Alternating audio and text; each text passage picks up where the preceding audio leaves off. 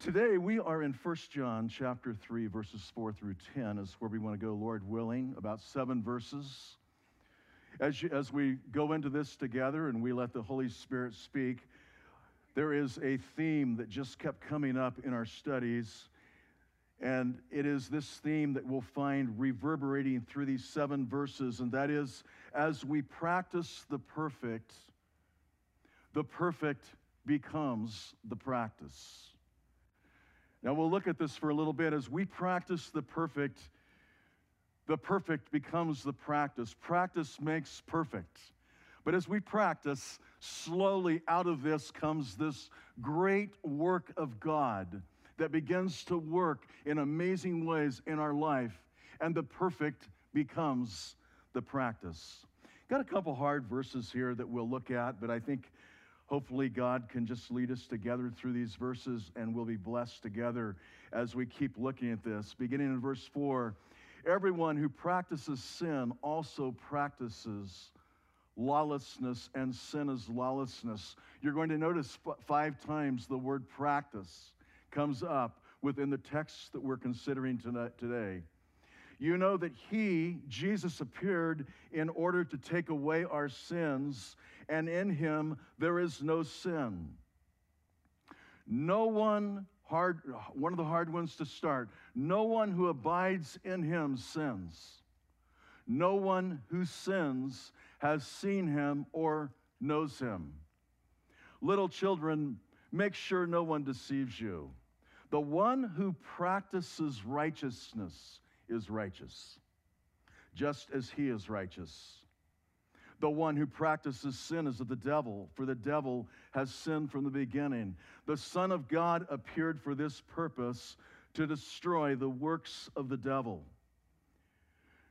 No one who is born of God practices sin. Another hard verse. Because his seed abides in him, and he cannot sin because he is born of God. By this, the children of God and the children of the devil are obvious. Anyone who does not practice righteousness is not of God, nor the one who does not love his brother. You'll notice, as we have noticed different times in the study of John, that even though John often was considered the merciful and loving apostle, the disciple whom Jesus loved, he also, in presenting the gospel, even in the gospel and in the epistle, he's very definitive on what truth is. He draws a very sharp and clear line that we'll see within the text this morning, that this is truth and this isn't. It's either black or white. John takes you out of the gray in many ways and lets you see the light of the Word in light of the truth of the Word, and there it is, we find truth. As we look at this and enter into this 4th verse, notice how deeply sin goes. Everyone, how far-reaching it is. Everyone who practices sin also practices lawlessness, for sin is lawlessness. And I believe we can look at this, and what John is saying is sin is like this great snowball effect. It starts, but you'll move toward lawlessness. Really often, even sin will cause us to move toward rebellion. And I believe Samuel even exhorted one time that rebellion was like the sin of witchcraft, and stubbornness like iniquity and idolatry. But in verse 5, we see the solution to sin in Jesus. You know that He appeared in order to take away our sins. This is the purpose of Jesus' appearance. He came to take away our sins, and in Him, Jesus, there is no sin. And so we're looking at everyone or whoever, but here is Jesus, sinless completely, but also not only was He the sinless one, He was the one who came to take away our sins. And then we stop and we look, and we'll stop there for just a moment, because I want us to consider it somewhat like this. A common term today in our culture is the elephant in the room. You can be in a business meeting, and what is the elephant in the room? In the Christian's life, the elephant in the room is sin. It is that lurking part of that surrounds us that wants to work and defile and destroy in so many ways. We know the originator of sin did not come from Jesus Christ, but it is so real. And many times as a Christian, we reach that point of saying, you know, it would just be nice to forget about sin and just think about righteousness. But look at John. He keeps bringing us back here. I want us to see the elephant in the room because it's real. It's what we deal with as Christians. It's very, very real. You may have heard the story about the little guy that went to church and his parents stayed home. And when he came home, the parents asked this little guy, well, what did the preacher speak of that today? And the guy needed an answer, and he said, well, he spoke about sin. And the parents said, well, what did he say about sin? And he stopped for a little bit, and he said he was against it. Well, this is what the Word of God teaches again and again. It's always the elephant in the room. Sometimes it's the elephant in the room. This week, we had a contractor out by our fence, and we were walking along the fence, and I had just recently treated for insects, and I thought it's okay, and all of a sudden that contractor said, ouch, ouch, and he had cut shorts on, and I looked down, and there was those little tiny red ants that you almost miss. That's sin too. Sin bites. It hurts. Really, it destroys, and John here is speaking about these extremes, the elephant, the ant, but the presence of sin is what John is speaking about as he's writing here. And notice how far-reaching again it is, but I want us to get this thing. When we practice the perfect becomes the practice. When the perfect is in our heart, and at first that might seem kind of like a philosophical term, I hope we can flesh that out the further we look in the Word this morning. The perfect will become the practice. And that which seemed maybe difficult becomes much more natural in the Spirit. God begins to give us the strength to live according to His will in amazing ways. But notice in the first verse how strong it is. The result of sin in verse 4 is lawlessness. It just keeps moving down further and further. It takes people further and further from God. And sin is this elephant, it's this ant, it's this unseen presence that's felt. It comes in so many temptations, so many packages. You could stand up here for the rest of a message and try to list all the packages of sin, and you'll miss one of the packages. But as we go into the 6th verse, you might have noticed I made a little comment there. This is one of the hard ones. John says, no one who abides in him sins. No one. No one who sins has seen him or known him. Notice with me that John is speaking of both not sinning and sinning. He is saying no one who abides in him sins. Now, I believe when you look in the Word of God, we will find this is not speaking of sinless perfection. What we have to do when we come to difficult passages in the Word of God, there's just this little discipline that I try to do personally, and that is, first off, what does the pure text of the Word say where I'm at? Right where I'm at. So let's look at this together. The text, that's what I'm reading. No one, notice the condition, who abides in him sins. There's this sense that when sin comes, we've made a choice. It might have been inadvertent.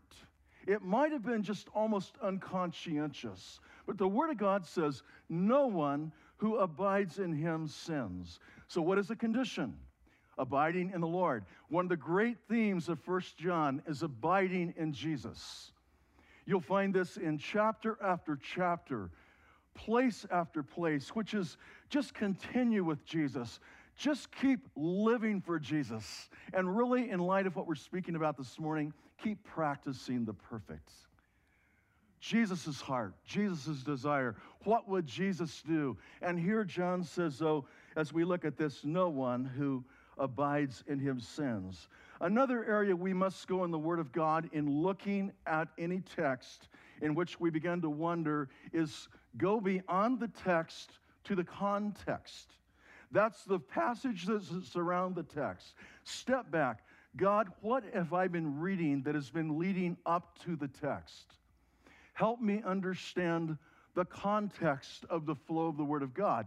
And then even look and go beyond and say, what is the context teaching beyond the particular text that I'm leaning with right now? Okay, so right here I am at this verse.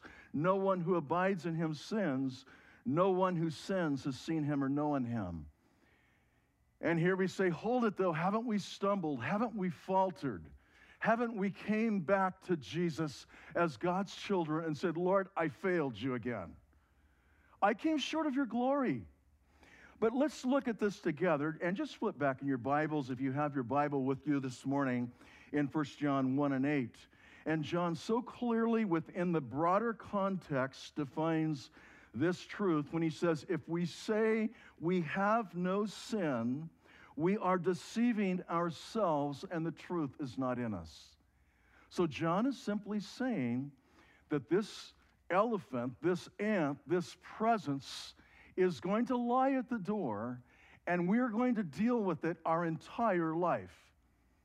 But John is speaking of something you're going to keep seeing, and the next questionable verse that we're going to look at will define this more, and that is a practice, a pattern, a habit, a behavioral, a lifestyle that envelops the human soul. And what we're looking at today is we want a lifestyle that says, Lord, I want to practice the perfect so that the perfect becomes the practice. I almost don't have to think about it anymore. I just don't want to go there. I don't want to be that person. I don't want to say that again. I don't, by your grace, want to think that again, because that is the elephant in the room. And here comes lawlessness that the Word of God speaks about here as we look at this together. And sin's result that we see right here is lawlessness. It's just a rebellion against God. In some ways, when we sin, well, here, I just jotted this down. When I choose to sin, I choose not to walk with Jesus. That's simple. That's kind of basic 101 Christianity. Where he walked, what he did. I choose selfishness rather than Christ-likeness when I choose to sin. The Word teaches it is not I, but Christ. But when I choose to sin, even at those moments, for a moment, I choose that it is not Christ, but I. We have heard that choosing to sin is like a slap in the face to God, or a knife in his heart, or a nail to his cross. And sin does slay, and it kills and destroys. But here John is speaking of this negative and positive that runs side by side, because it is so fitting in our society. And really, in many ways, it's so fitting in our flesh. Paul would say in Romans that in his flesh dwells no good thing, absolutely none. There's a verse in Romans chapter 6, verses 1 through 4, I would like you to look with me at up on the screen. Romans 6, verses 1 through 4. Paul has just given a great declaration of the grace of God, the power of God, the redemption of God, the position of the believer, who you are in Christ, and then all of a sudden he puts on brakes. And he says, hold it, what shall we say then? Are we to continue in sin? Maybe we can inject for a moment there, are we to continue practicing in sin so that grace may abound? May it never be, declares the apostle. How shall we who died to sin still live in it? Or do you not know that all of us who have been baptized into Christ Jesus have been baptized into his death? Therefore, we have been buried with him through baptism unto death, so that as Christ was raised from the dead through the glory of the Father, even so we might walk in newness of life.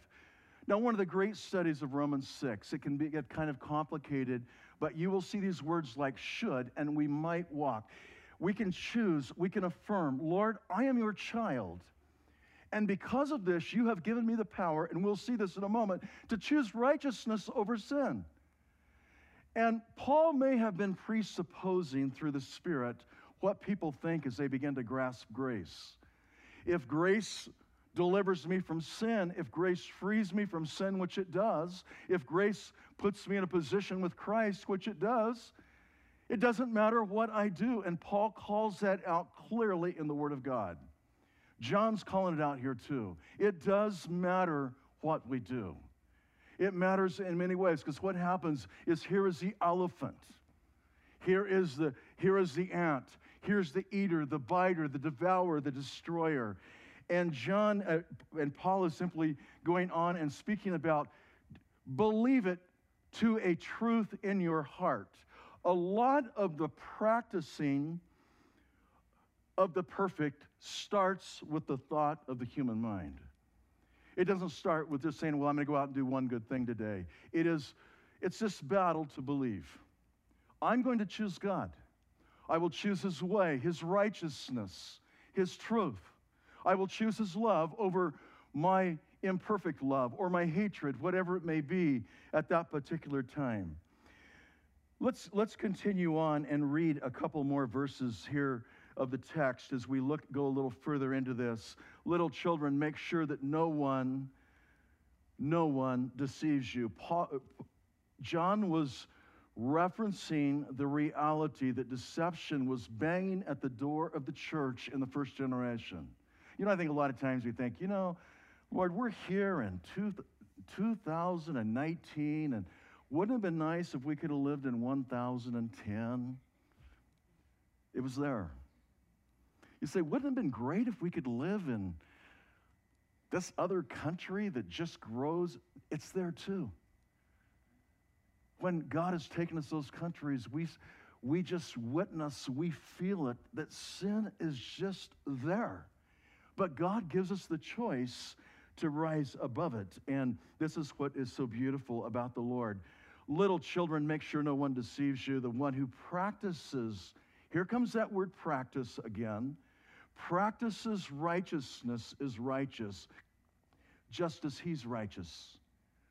We are following Jesus. We are not following a righteous man. We're not following a righteous system. We're following our righteous Lord and Savior. The one who practices sin is of the devil, for the devil has sinned from the beginning. The Son of God appeared for this purpose, to destroy the works of the devil. And God begins to open up through the writing of John a little key. The Son of God came to give you the power to practice righteousness. He gave you the power through His work and His grace and freedom to practice this beautiful, perfect, so that that perfect becomes the practice of the Christian's life. No one, here, verse 8, the one who practices sin is of the devil, for the devil has sinned from the beginning. The Son of God appeared for this purpose, to destroy the works of the devil. And here, John begins to inject, here comes Jesus. Oh, I love this in the Word of God, because when you're reading the Bible, you're studying the Word of God, keep looking for Jesus in the answer, because it's there. If we keep looking, we'll find Him. Sometimes you have to turn over some stones. We used to take our children up to Sequim, Washington every year, and we lived in Washington. We got a little cabin up at Sequim. But what we found out is underneath those stones were these jewels of crabs. But I would tell the children, the only way you'll find the crab is by turning over the stone. It's the same with the Word of God. You take the stone, you turn it over, you find the gem that gives you the power. You'll find Jesus. You'll find His righteousness. You'll find His glory, His beauty, and it will pop out in so many ways. But notice we are coming into this area of practicing righteousness. And someone can look at that and say, we don't do that. No, this is what the Word of God says. We're not just giving you a good idea. This is what the Word of God calls us out to do, is live righteous lives. And maybe we can liken it like this. How many of you here, just for an illustration, played some level of professional sports or sports that were competitive in your life? Raise your hand. I'd just like to see how many of you were involved in sports on some level.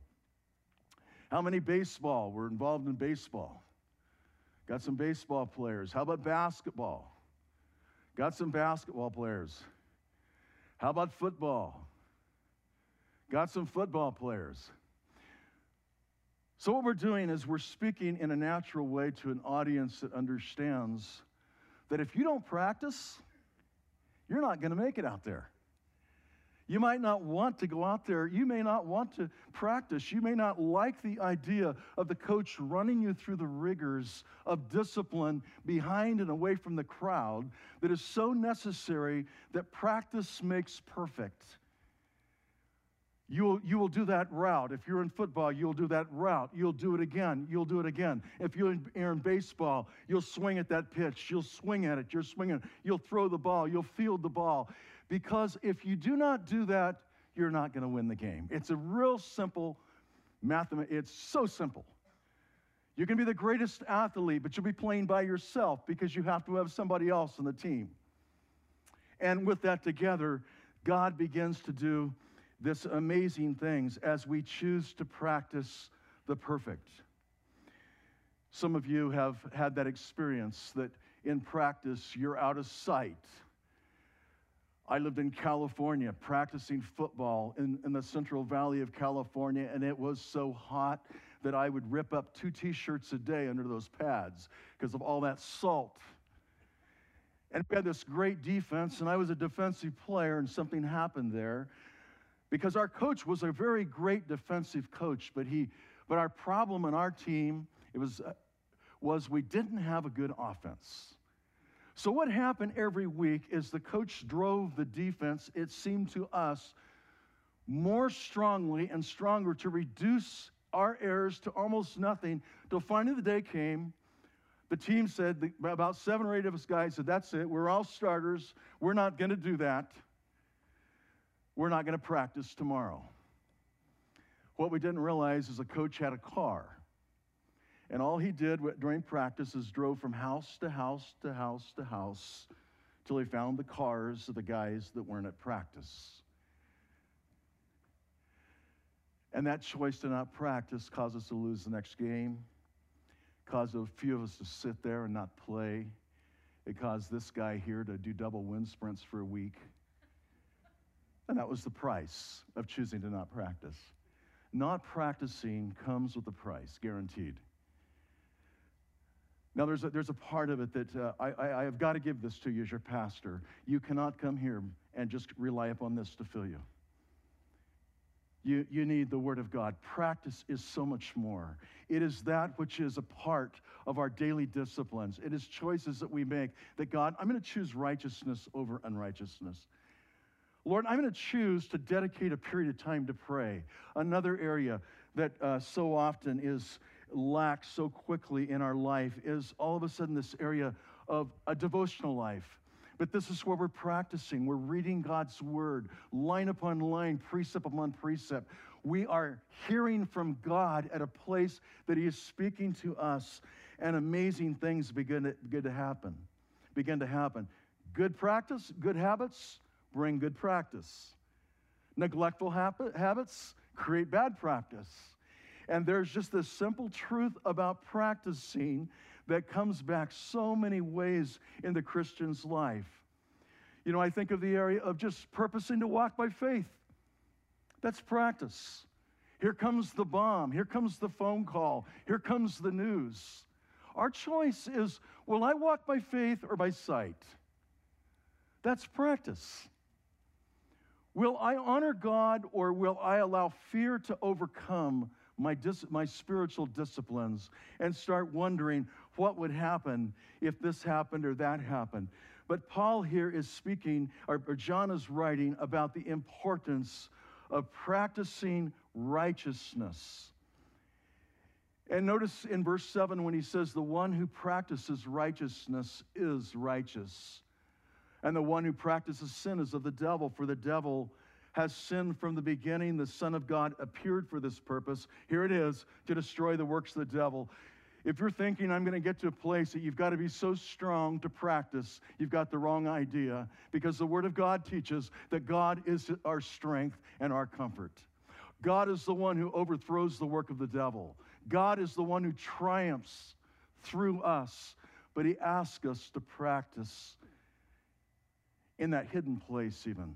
You know, Jesus one time even said, when you do your alms, just go to your closet. Powerful lives come out of closets.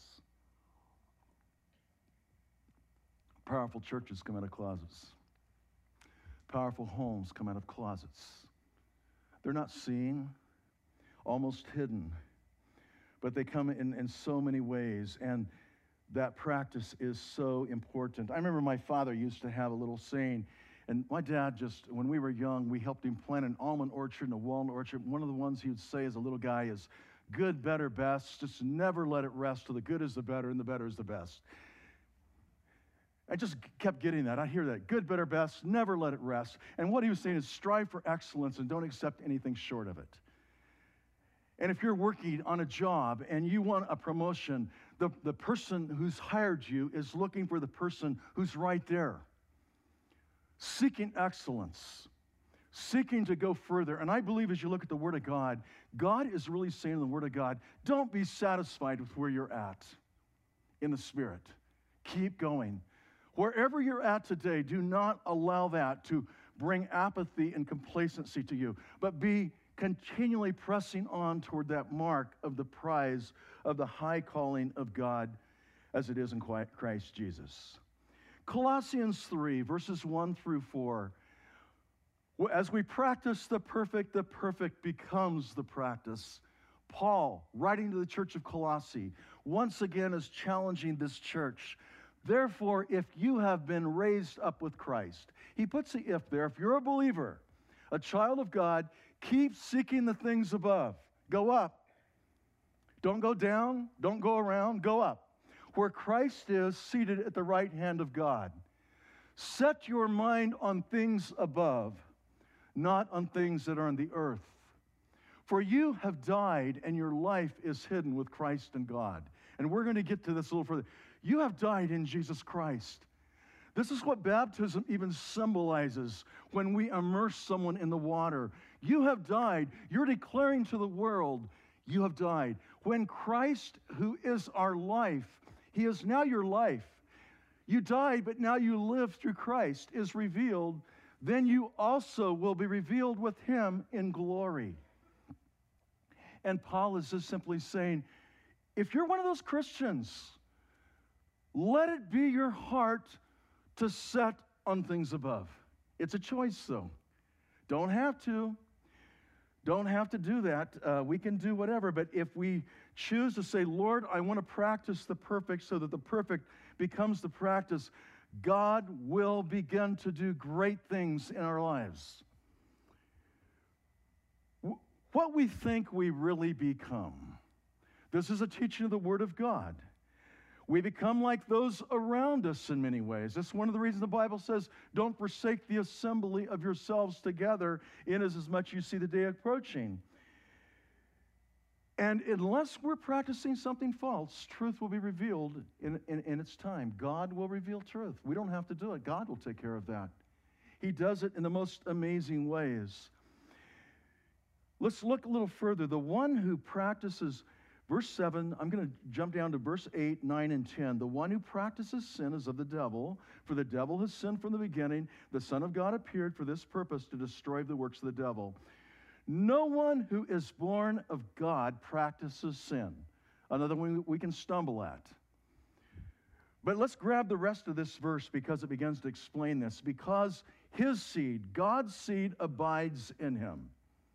And he or she cannot sin because he and she is born of God. Now something is happening that is a phenomenon in the Christian's life. There is a seed that goes into our heart by faith, And it's the seed of the Lord. We are cleansed, we are justified, we are sanctified, we are declared his children. But something else happens with that seed. We are changed. Our focus is different. Our thoughts are different. Oftentimes, it doesn't happen in just a couple of days. It may, I thank God, I'll see these t-shirts still today, and they'll say, he's still working on me. And I say, praise God for all of us that God doesn't give up on us. But you know what happens over the course of time, and if I could give this to anyone younger in the faith here, God begins to work stronger and more fluidly, and you just don't want to do it anymore. You just don't want that to be a part of what you do. You know, good habits have good results. When we were young as boys, my brother and I, we had a barn outside our house. We lived on the edge of a peach field my grandfather owned, and in that barn, about 200 feet from our house, was a barn full of hay, because he had a dairy, and the hay all went to the dairy and fed the cattle. But that barn to my brother and I was like a castle. We could go to the barn, we could just hang out, we could build forts, we could push bales of hay over, and we could even help them load the hay if they'd come. But there's something else about that barn. It was a place that Dad and Mom, we had church in the morning and at night where we went to church, and Dad and Mom had a conviction. We were fairly poor. They couldn't do a lot, but one thing they could do is they could get us to church. And we were okay with that morning church, but that evening church, we would just as soon kind of hope they forgot. It was about half full usually, and we'd kind of wait. And what my brother Joe, he's a pastor and a school teacher down in California, and I would do in those days is we'd go out to the barn and we'd build us a fort way back in that barn on Sunday afternoon.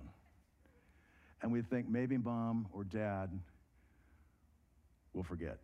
And occasionally they did, occasionally no call. But it was so common that here came that call, boys, time to get ready for church.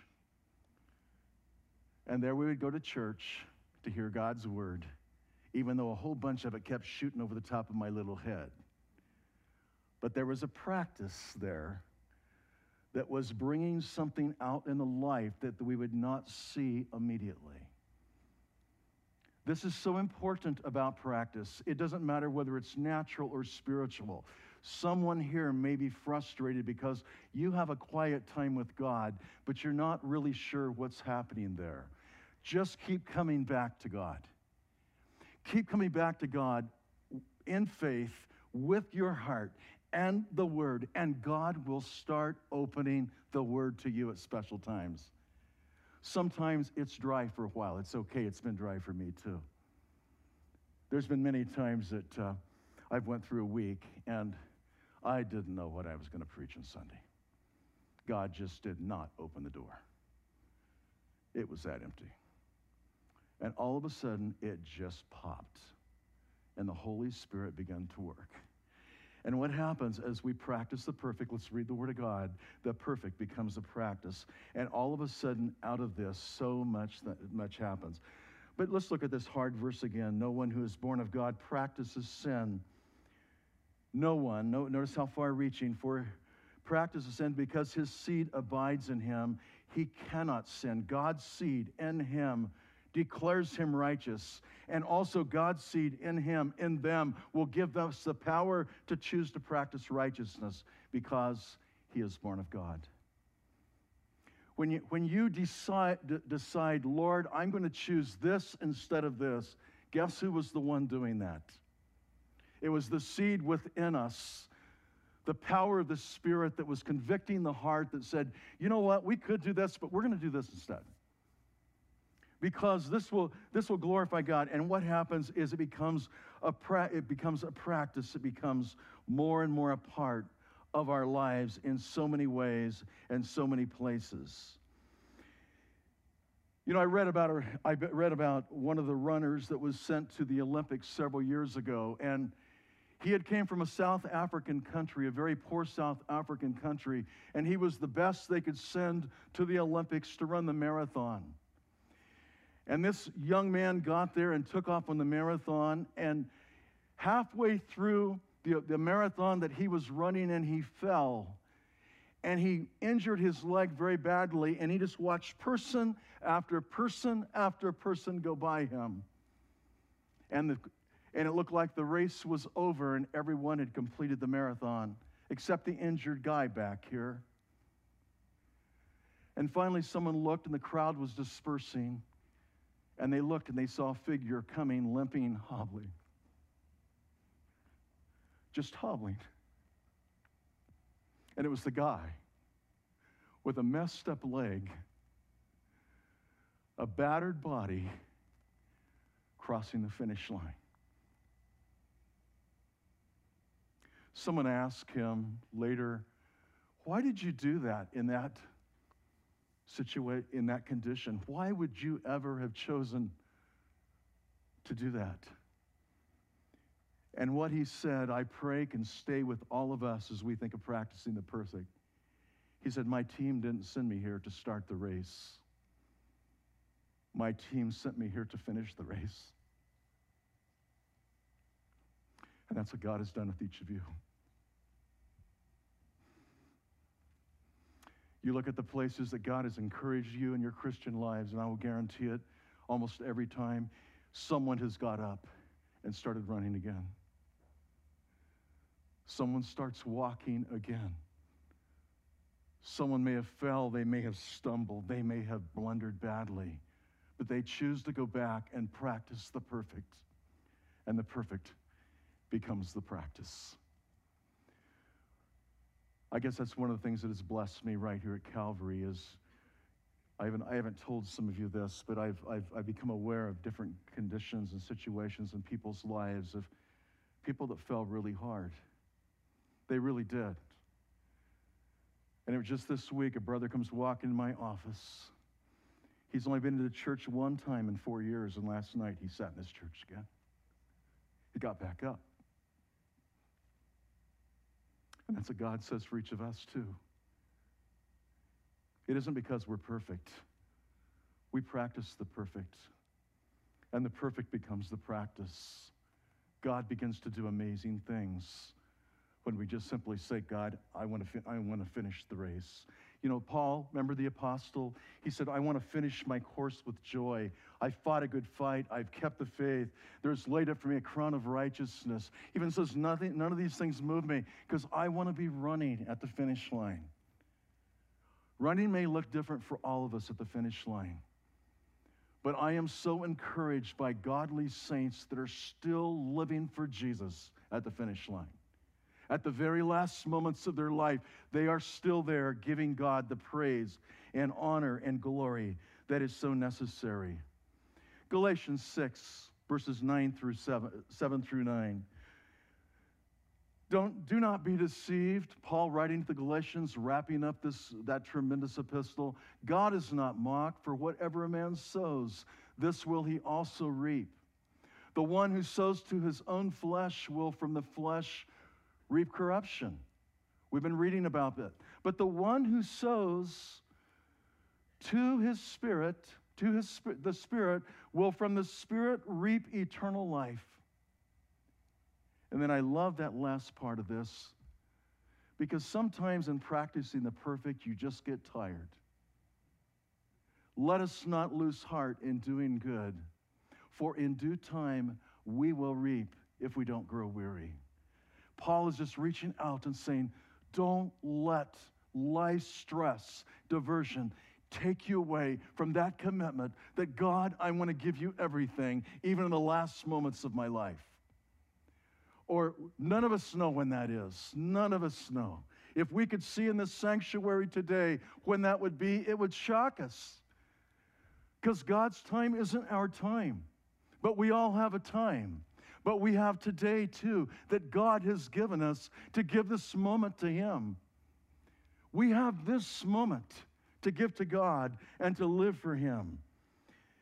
The 10th verse, I'll read the 9th again. No one who is born of God practices sin, because his seed, the Spirit of God, is in us.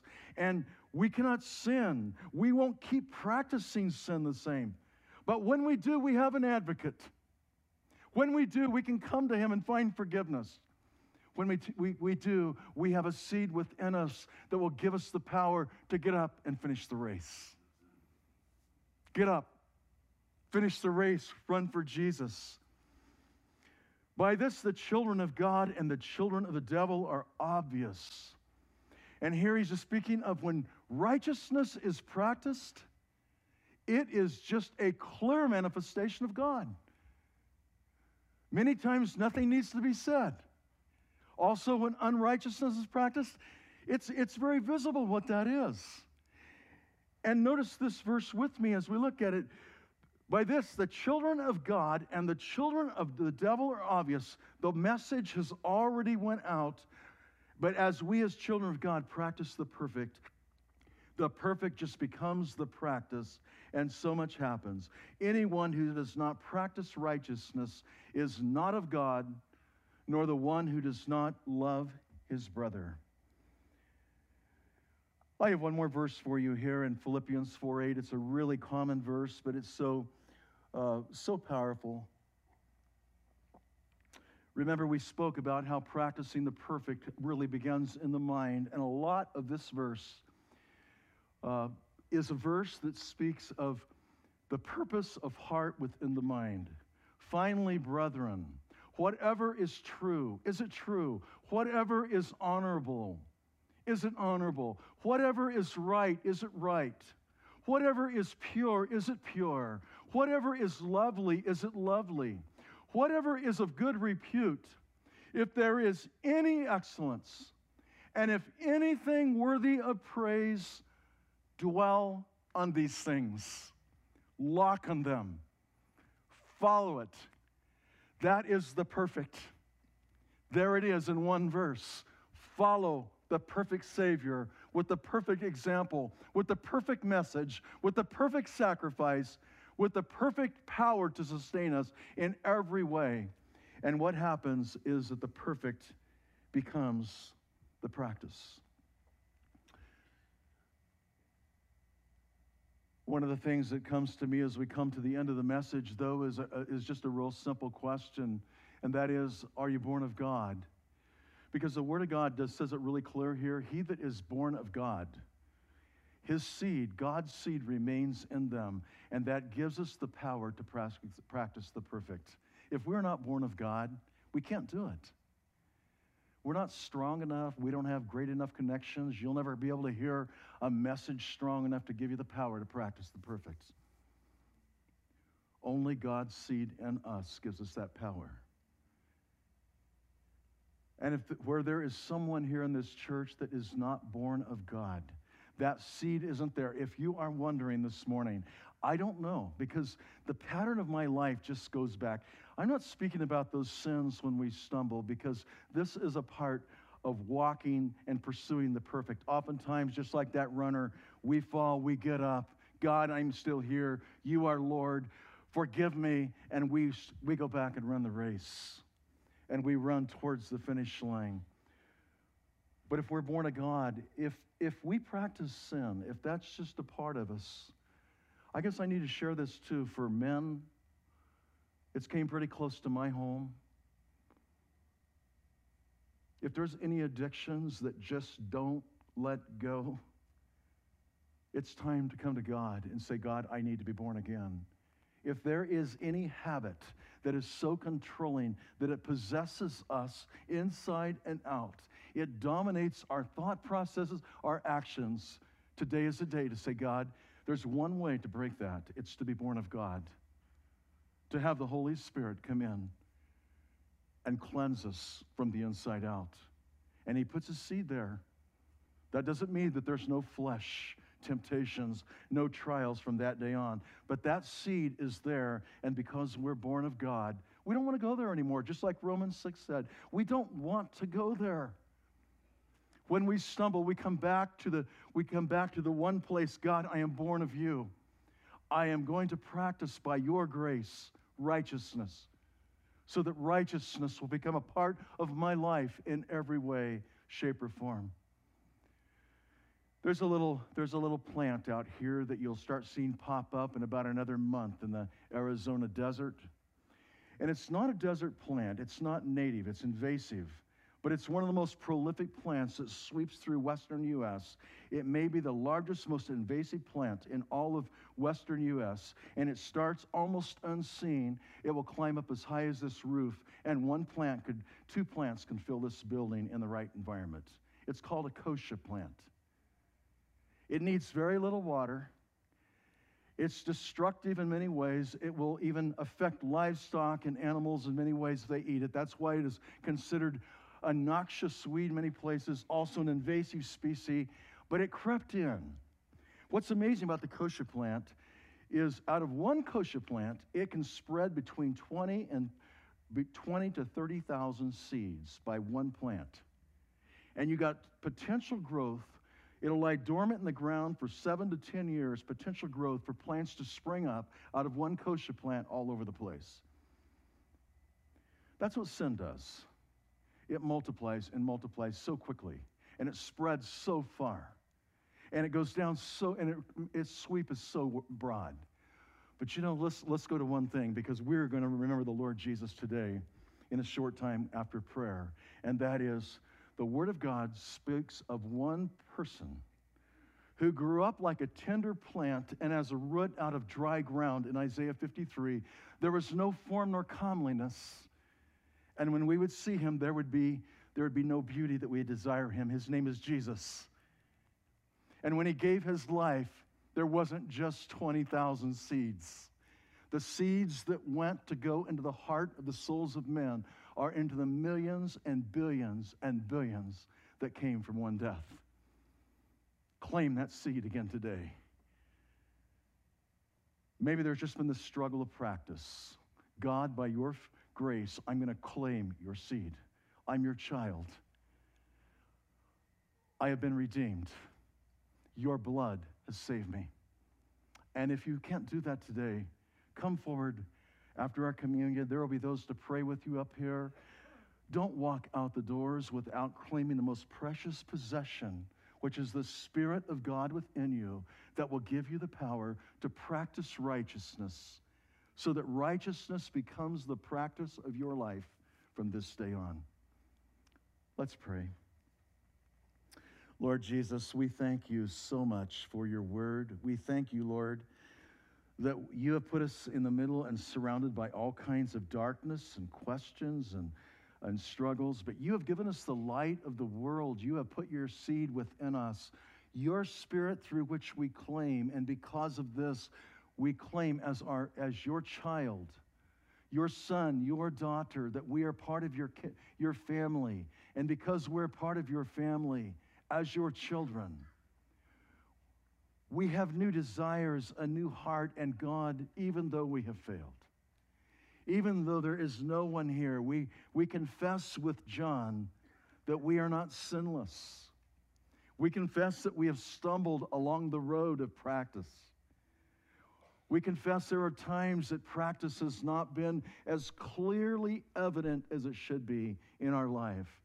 We've come back to you, Lord Jesus, and said, take us and the seed that lives within us, and may it flow through us to righteousness. And through righteousness, oh Father, may your name be lifted up higher and higher and higher, because you are holy and you are worthy. In Christ's name we pray. Amen.